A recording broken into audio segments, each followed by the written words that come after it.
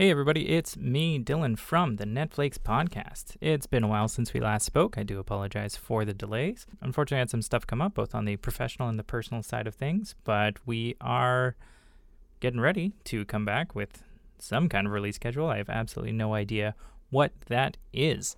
So, first thing we're going to start off with, I guess what you've downloaded now, is another bonus episode. The reason for this bonus episode was from the last time we got together, we were talking about the movie Jaws with Jeremy Hobbs and Victor Liorentas from Retro-mania at the Hyland Cinema. And as it turned out, that conversation went on for a really, really long time. And sometimes people are less likely to listen to things when they see that they are 2 hours long. So since I'm a sneaky bastard, what I decided to do was to split it into 2 episodes. So the first one was the one you already listened to, actually talking about the movie Jaws. And now this is the second part. So the idea with this part is talking more about the history of Retro-mania at the Hyland Cinema and about Victor's career in theater projection, as well as the current state of cinema, including the relationship between traditional film prints and digital prints, and really it's a love letter to the idea of getting to the theater and seeing movies how they are intended to be seen. So if that sounds like something you're interested in, then just stay tuned. There's not going to be any introduction or anything like that. Well, that's what you're listening to right now. We're just going to get right into it because it is really just spliced together from other parts of the conversation you already heard. So I'll see you back here at the end for a little bit of a wrap-up. And before we get started, I do need to let you know that, as always, today's episode of the Netflix podcast is brought to you by Unlondon's 121 Studios. It's London, Ontario's premier digital media hub and co-working space. I haven't been here for about a month, and the place is booming. As well, there's a pretty bitchin' sound studio here now that I am recording in. It sounds amazing. It looks amazing. If you're in London, you need somewhere to record or somewhere to work, then be sure to check out 121studios.ca for more information.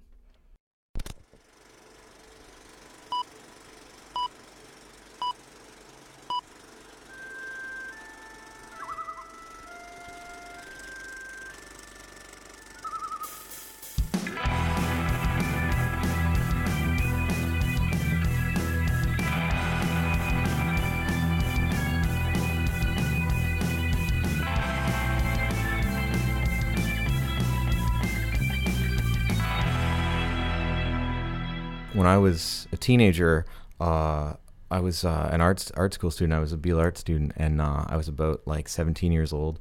And there was this really great repertory cinema. It was like, I think at the time, the only repertory cinema in London, right? It was called the New Yorker, and it was right at the corner of Richmond and York Street downtown. And they just had really great programming. They would play art films at the time. I remember seeing a lot of stuff there, like Jim Jarmusch's Dead Man or Lars von Trier's Breaking the Waves, stuff like that. But they'd also play older cult films like Terry Gilliam's Brazil, like Taxi Driver, A Clockwork Orange, like this kind of stuff. So I got obsessed with this place.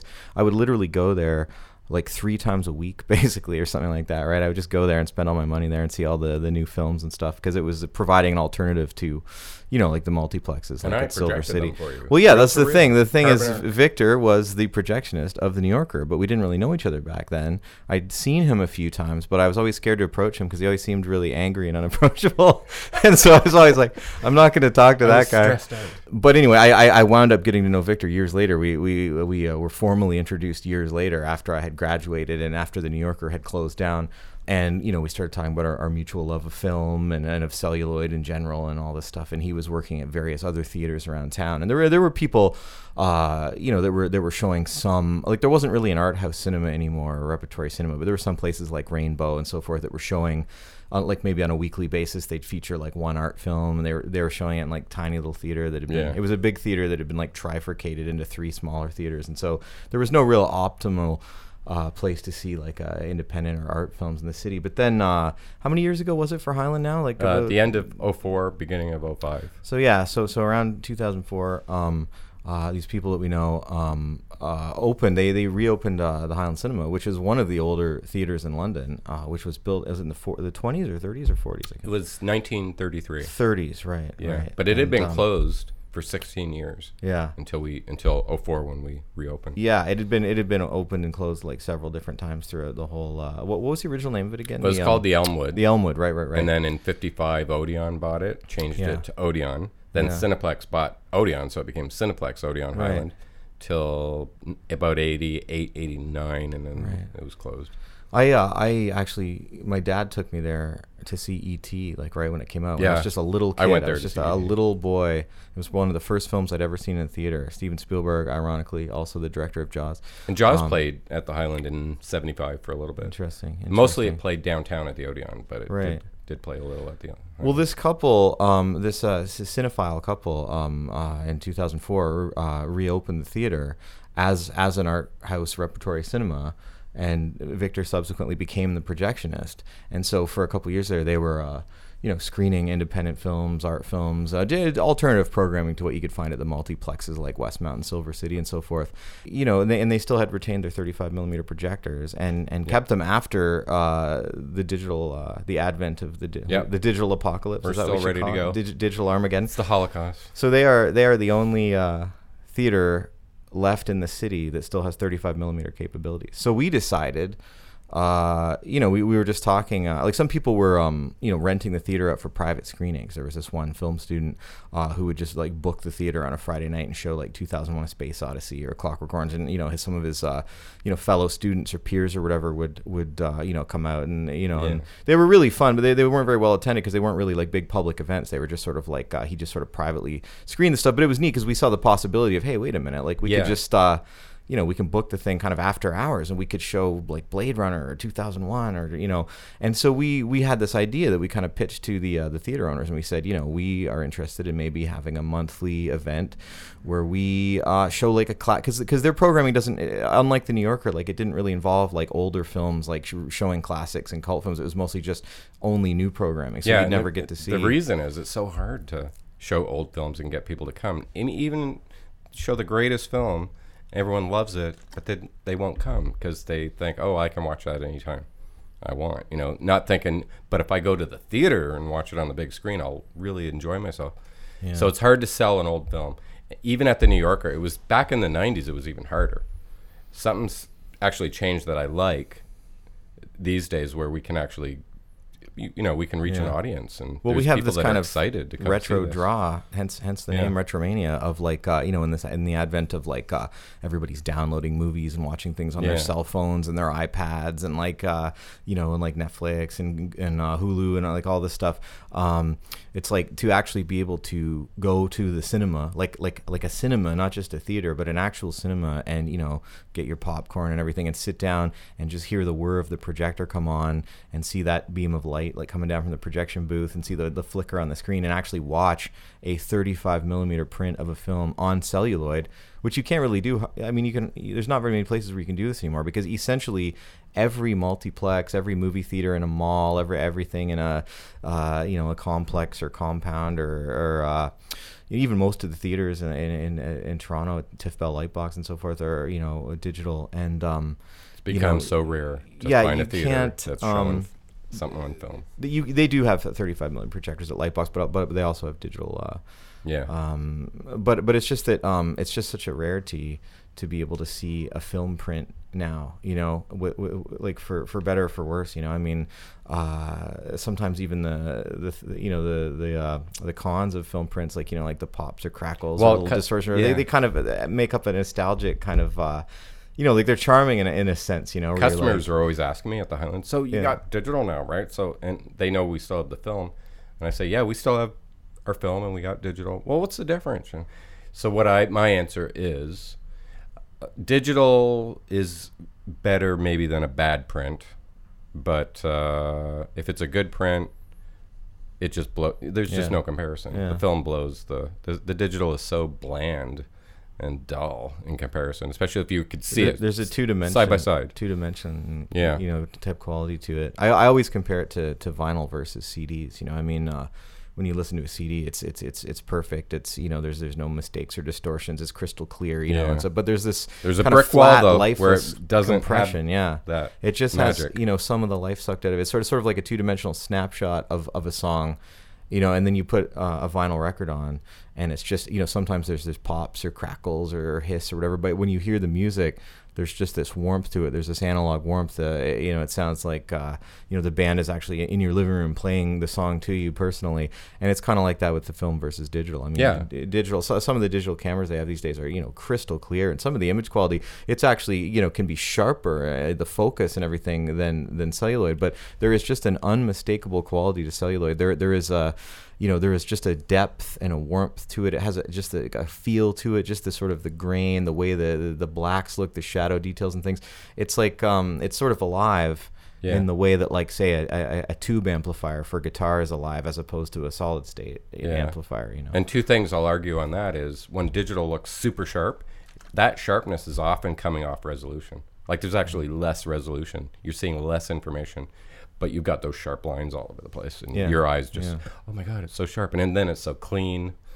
It's almost the too best clean film sometimes. print can actually surpass it, digital in sharpness and detail. And it can also go the other way, but it's just it's all print dependent. The quality of the film print you're watching. And I've seen some great looking digital stuff. I've seen some great looking digital films, and I've seen some really beautiful stuff. That's been shot, like the Polish film Ida that came out a few years ago, or like the recent film The Revenant. Some of these films are very gorgeous looking, but I've never in my life seen like a digitally shot film or a digitally projected film that comes even close to making me feel the way that watching like an actual celluloid projection does. And because I see it every day, like it's in my face all the time, and plus I'm seeing film a lot too, I just see the weaknesses in digital like from a mile away. It's just so obvious to me.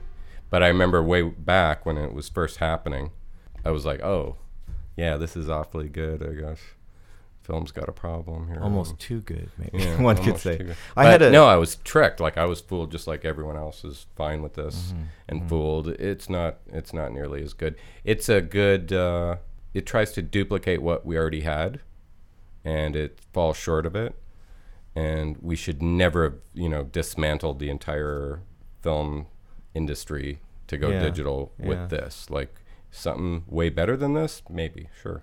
Yeah, people are always asking me, like, why do you hate digital so much, and why are you so anti-digital stuff? And it's not that I hate digital and think that digital shouldn't exist, because many people prefer shooting their films digitally, and like I said, there are many beautiful looking films that were shot digitally, and sometimes it's just more economic for people to have digital projection and things like that. But I think there should be both. Like that's the problem. The problem is that they got rid of all the 35 millimeter projectors. All the warehouses that are storing 35 millimeter prints now are destroying the print. They're junking the print. They're not just selling them or giving them away. The digital conglomerates and so forth don't want these things in circulation because it ignites competition. So they're basically destroying all of the 35 millimeter film That's prints. The key. Everyone behind digital wants film not to exist. Yeah, and so I don't have a problem with the fact that digital does exist, but I don't think that it should be like this juggernaut that's saying that we're just going to plow over celluloid, we're going to make you destroy all your projectors, we're shutting this whole thing down, we're destroying all the prints, like it's no more. It's just digital from now on. Like I think that's very fascist and very inappropriate. I think the world is big enough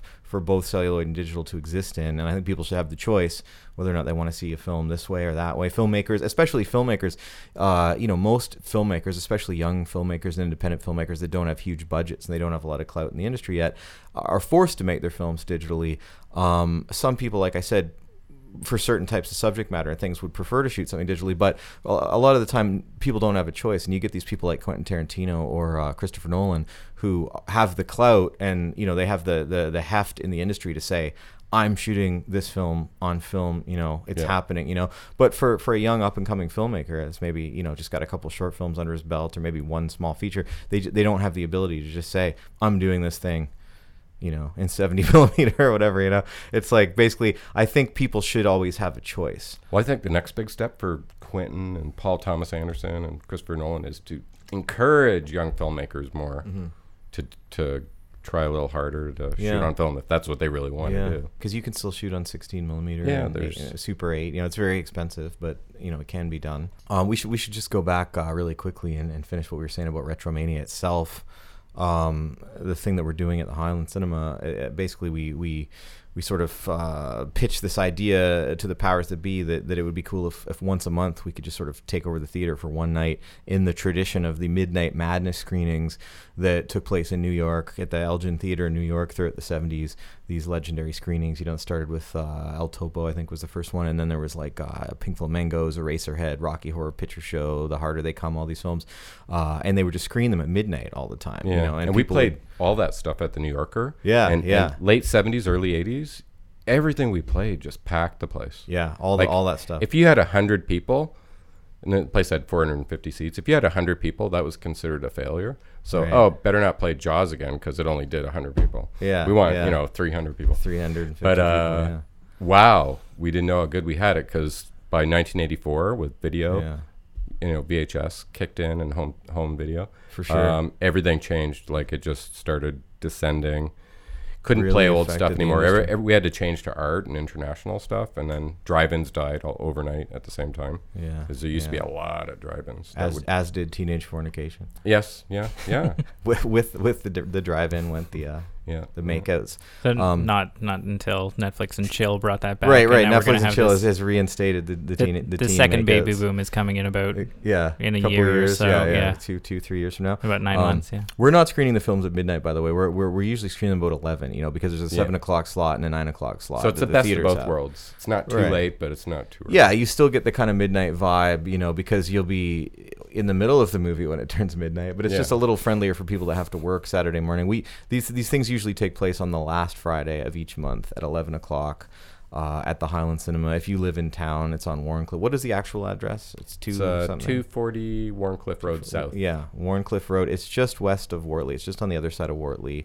Right, in between Duchess and what's the other street? Elmwood and Duchess. Yeah. But yeah, so we've been doing this now for about 7 years, which is really crazy when you think about it. I mean, it always seems like in my head it's like we've been doing it for like 3 years or 4 years, but it's been like this is like I think year 7 or something. Yeah. So basically at the end of every month, we play a classic film, sort of like a cult classic, something that people love, and people come out and they have fun with it in the old school Midnight Madness traditions. Sometimes the crowd, sometimes is a little more ruckus than you'd get at just a regular screening of like the what is it, the Best Marigold Hotel or whatever. But I've been surprised how like quiet and respectful a lot of crowds have been.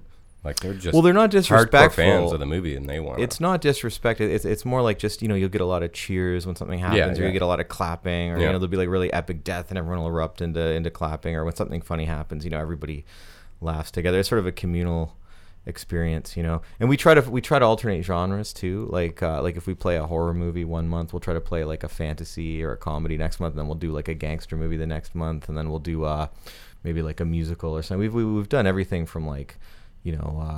John Carpenter double bills to we did The Last Waltz, the Jonathan the Martin Scorsese film about the band, and we've done everything from Labyrinth to The Princess Bride to Terminator 2 to Alien to we've done Phantom of the Paradise. Yeah. We try to keep the genres on rotation. We've done 4 David Lynch films, right? We've done Eraserhead, Blue Velvet, Wild at Heart, and Mulholland Drive. Yeah.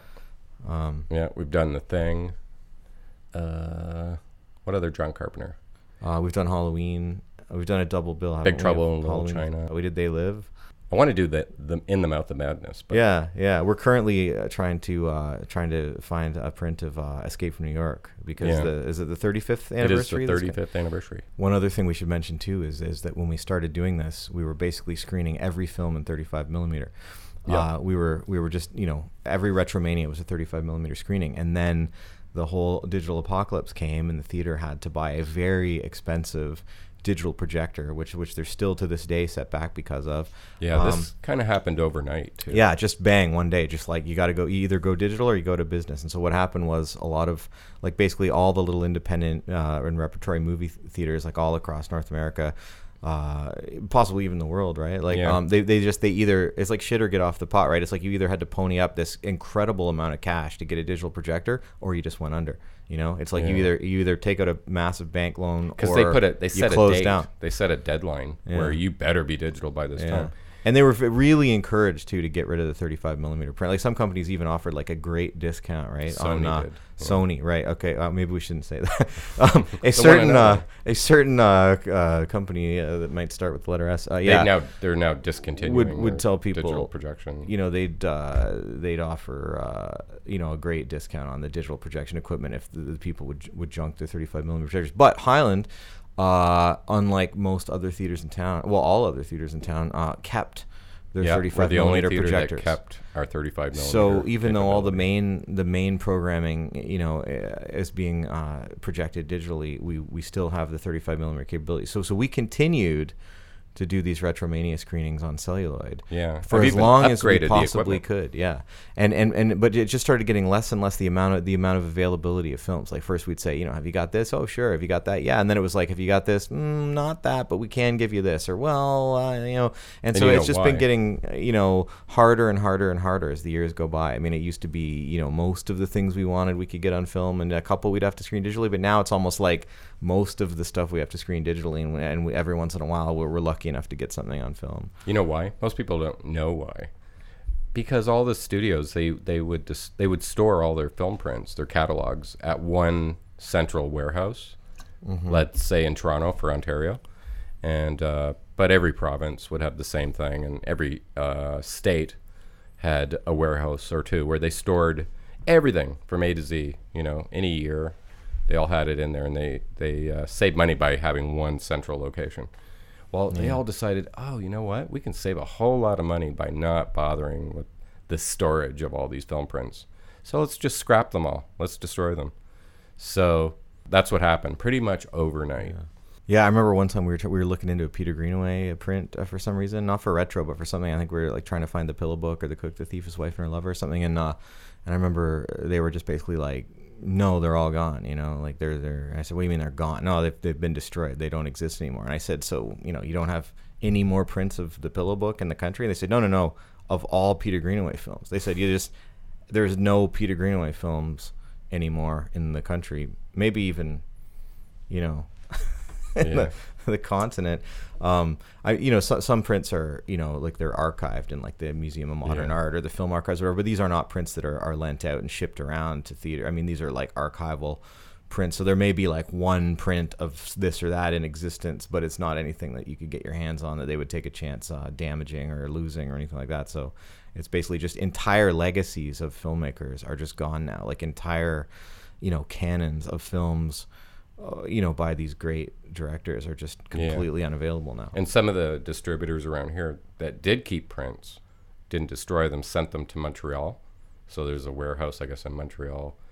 So if we play something from there, we have to pay shipping there and back, where, Toronto is a whole lot. We had actually a service from Toronto, so we didn't pay extra. We just, they deliver, even to this day, DCPs to us, So if there's a film print, they just throw it on the truck. And but now we would actually have to pay the shipping from Montreal and back. So I'd like you both to answer this then. So when you do Retro-mania, and I think, Victor, you mentioned that when home video happened, it wasn't just this, okay, the world is changing a bit. Like there was a noticeable change where theaters closed and industries changed. Right. So in this world now where we've empires crumbled, we've had cities fell. Where we've had this happen again, I would assume that digital streaming has also had a negative impact on... Well, back in 84, that's when it first happened because of home video. Right. But then you had the digital switch over, which happened, overnight after Avatar. Right. Because all theaters had to have 3D because Avatar was like it outgrossed Titanic, right? Right. So that's what made it happen overnight. And so that's when all the film prints went away. And it was really hard to get film prints. Now we can still get them, and we do our best.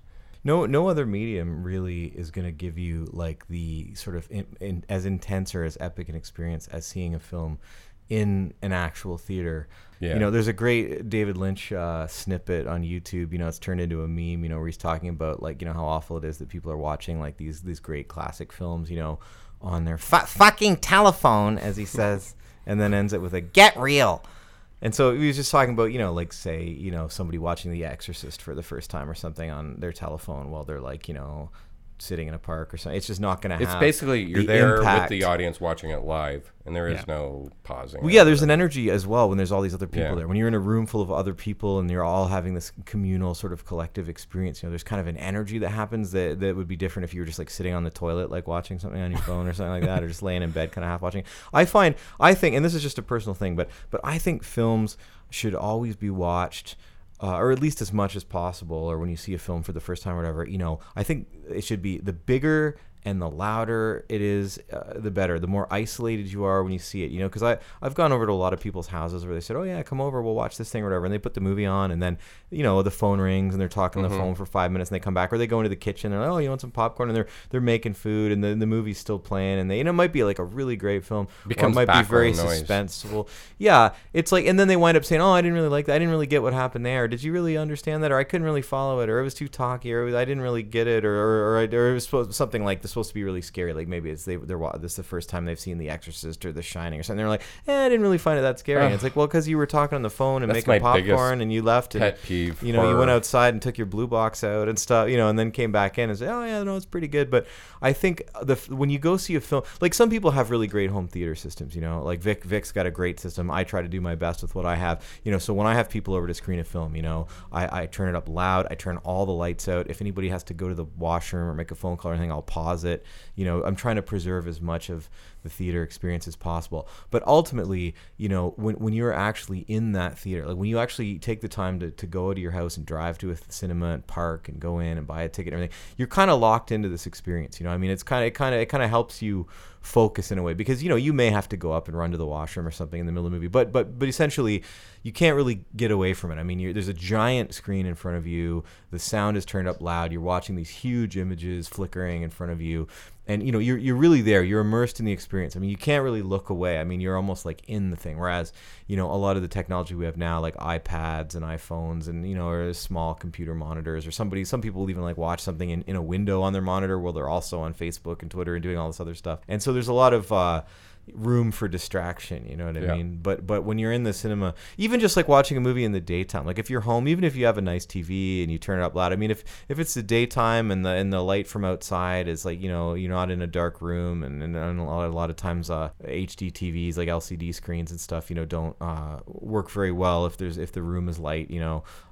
They're supposed to be in a completely dark environment for optimum viewing. You get the basic information of it, but you don't get the experience. Yeah, because there might be people outside arguing or car horns honking, or whatever. There's a lot of distraction that can kind of, in certain ways, and like so many suck people you out take of for the granted experience. that it's the experience you want to seek out. Like, like the film itself is like the raw material. That's worth it. The benefit of the doubt. Give it your all. Get the experience. It's interesting that you called it the truth. I just think that's really, you know, from hearing you both now talk, I think that's really like what you guys are doing is not, it's not for novelty. It's not even necessarily for preservation. It's for the most authentic immersion possible, being as in touch with how the thing is supposed to be seen as possible. We love it. We're kind of in a way doing it for ourselves.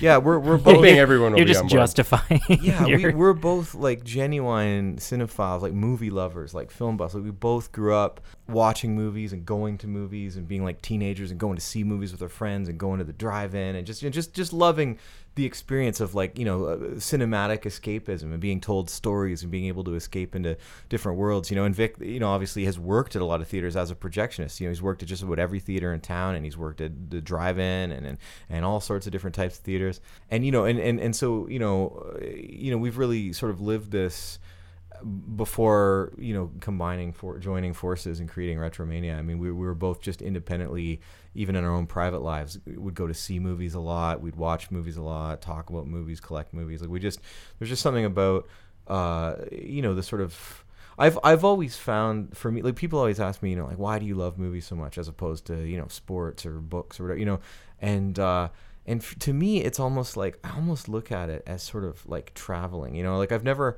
I've never had a lot of money, and I have friends that, they travel all over the world. They go on backpacking trips all around Europe, and they're always going to, the Bahamas or Greece, or doing these huge trips. And I've been to Europe, but I've just never had enough money to be one of those people that every year like goes off on some 2-month long voyage, into Japan or something. And so I've always found that, like, when you watch a film, it's almost like a little portal, like the frame, the movie screen or your TV screen or whatever is like this little portal into another world, another place.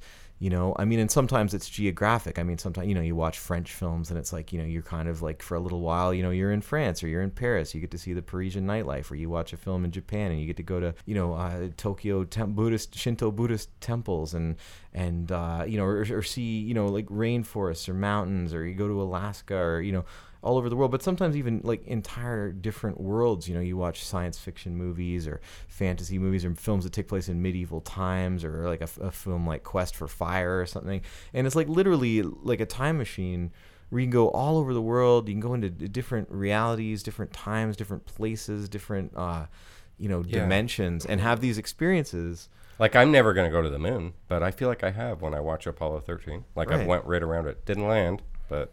Roger Ebert famously said, in his later years when he was very ill and writing memoirs and stuff, and he said that films are like, it's like a machine that generates emotions. He said a lot of people have a hard time in their day-to-day life showing emotion or feeling emotion. A lot of us get kind of detached or jaded, or we have a difficulty relating to one another, or we have a difficulty kind of slipping into a place where we're kind of open, emotionally open, because a lot of people are very guarded, and films kind of, it's almost like a magic pill that you take, it's like Alice in Wonderland, it's like a blue pill, red pill kind of thing, where you are allowing yourself for a couple hours, maybe 90 minutes, maybe 2 hours, to sort of open a part of yourself up that is open to feelings and emotions. And Retro-mania at the Hyland Cinema gives the flux capacitor full power. Right. Yeah. 88 miles per hour. Yeah. When you hit 88 miles per hour at the Highland, you're traveling. You're in the shit, yeah. Yeah. When we took a break, I was outside, and we're a skip, hop, and a jump from the first theater I worked at, just over there on Clarence Street, and then the second theater I worked at is a few feet over this way behind me, and then the third theater just around the corner, which would be the New Yorker. Yeah, just a couple of streets away from the New Yorker. And I was like 11, and then from 11 on, I worked at those theaters. So are you worried because of how things are and how you've seen things go, or are you inspired by the fact that the Highland exists and that things like what you're doing exist, or? Yeah, from 2004 when we reopened it, I was like so relieved that we had, oh my God, we have another New Yorker like cinema in London, and it's a real cinema with a history, built as a cinema. It's not a building turned into a cinema. It's not a place where we do screenings. It's a real movie theater with a history, in the genuine old school sense. Yeah, of just cinema. like the print has a history, the building has a history, and the movies have a history.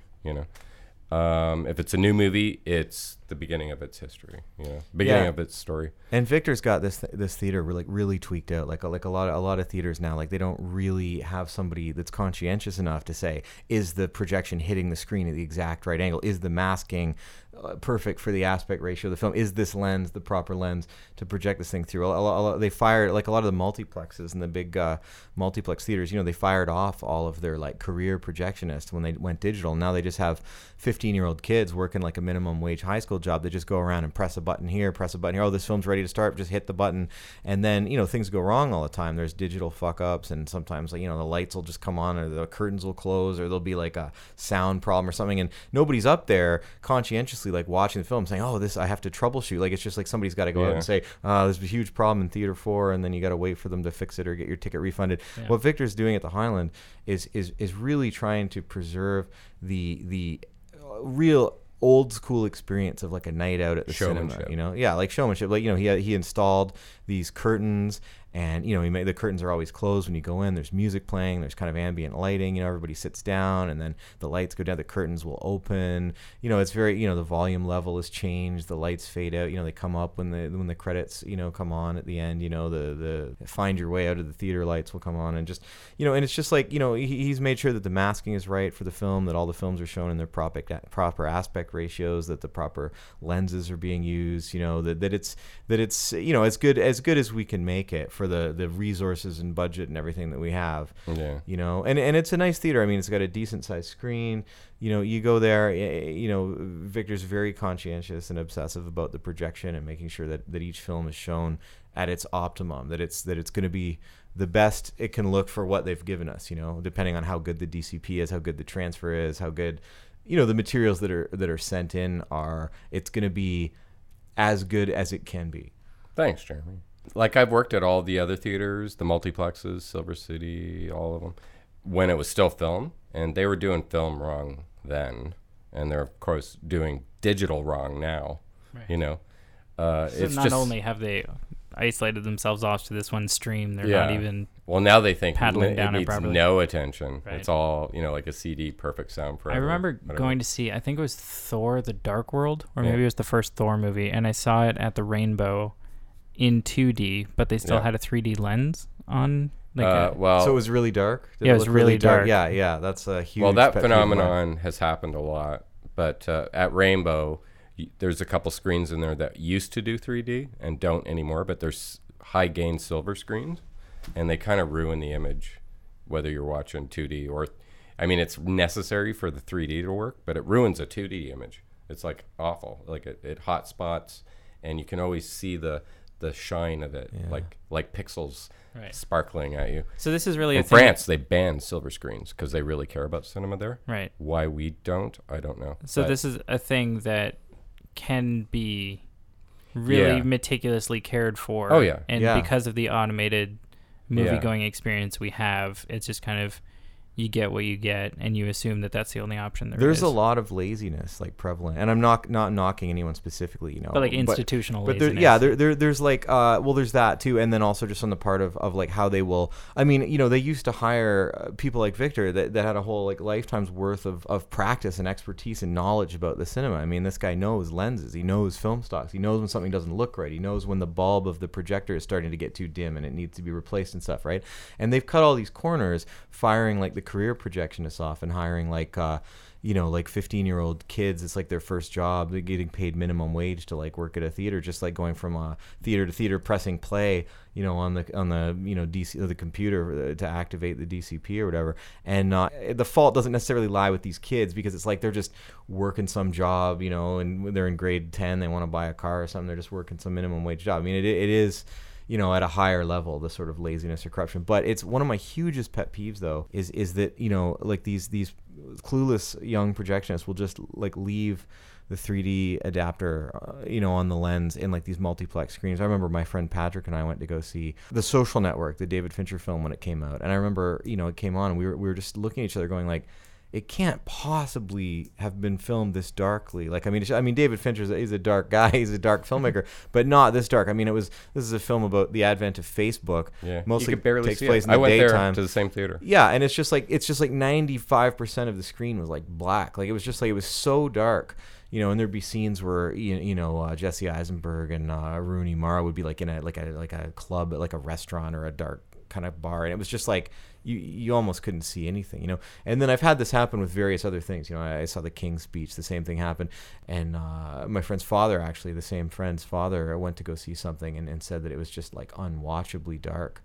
You know, and it's because they will just, you know, they have to have a certain type of lens or certain type of adapter on the projector for a 3D screening, and because of that, they compensate with the 3D DCPs, you know, where they will like a print would be printed lighter, it would be more.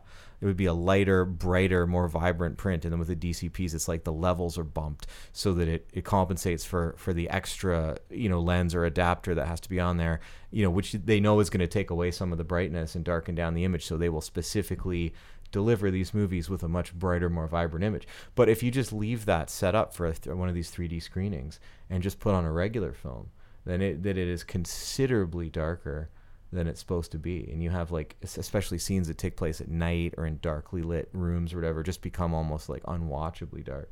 Also, if you sit off center in a theater with a silver screen, the whole screen will be dark. That's not right in front of you, because that's how silver screens, high gain screens, work. They just reflect straight forward. Mm-hmm. It's a little better if the screen's curved, but it has to be curved just right. You can't just curve it the way some of the newer builds are curved. They're not curved correctly. And There's also the same issues we had with film. They're not changing the bulbs. The bulbs are getting too old. They get dim, and they're not cleaning the windows. If they're not cleaning the windows and they're filthy, just a dirty window will take up to 15 to 20% of your light. Then you've got a 3D lens that's in front of the actual lens, so you've got that covered in dust as well, because they never cleaned that since they went digital. With a dim projector bulb. Yeah, and with a dim projector bulb. 3D so adapter, what do you and you're gonna see? You can't expect to have a clear image if the very window that you're projecting through is all dirty and covered in fingerprints and stuff like that. All right. Well, gentlemen, thank you so much for, one, coming on and doing this and having this conversation and doing this podcast, and two, for doing what you do with Retro-mania and trying to remind people about what all this is like, but choosing the stuff that we want to see, which is also the stuff that you want to see, and really giving me a reason to get out to an actual theater and not just cynically pay more money to Disney for Marvel movies. Thank you, Dylan. This was fun. Yeah, and thanks for having us, and thanks for helping us, thanks for supporting our retro events in the Hyland Cinema and just independent cinema in London in general. I have to say this one last thing, and this is really important. Jeremy does all the introductions to all our movies. That's another part of this. He introduces every movie, and he does it so well. Like it's part of the experience, and there's nothing like it. It's a crime that we're not taping every one of his intros, and I've been trying to work on this. But anyway, he gives you interesting facts about the movie. He gives his take on the movie. He comes at it from many different angles, and there's nothing like it. There you have it, folks. That was the rest of the conversation with Jeremy and Victor, all about Retro-mania at the Hyland Cinema and the state of movie making. Thank you so much for joining us for this episode. I look forward to getting back on track with releasing original episodes, getting back to talking to guests, talking about movies, talking about all the great things that are on Netflix. I've got some pretty exciting stuff lined up, as well as some ridiculous stuff, so don't worry. Even if it's not coming out on the weekly schedule that you were used to, I am still planning on making this thing happen and getting it out to you whenever I can. If you want to support the show, there are a few ways that you can do so. One is by rating, reviewing, and subscribing over on iTunes. Even if iTunes isn't how you're listening to the podcast, it is still the dominant platform in podcasting, so head on over to iTunes.com or download the iTunes app, and please tell people about how great this show is. As well, we have all sorts of social media presences. You can find the Netflix podcast on Facebook, Twitter, Tumblr. You can find me on Twitter and on Letterboxd. I believe I've got links to all these on the page. If not, then just search for it. Do a little bit of work. You can also check out our blog at netflixblog.wordpress.com. If you check out the post about this episode on the blog, we'll be sure to include notes and links to all the cool stuff that Jeremy and Victor are working on over at Retro-mania. Thank you very, very sincerely for listening to this week's episode. I apologize again for the delay, and I look forward to getting back together and talking with you all soon. Thanks very much.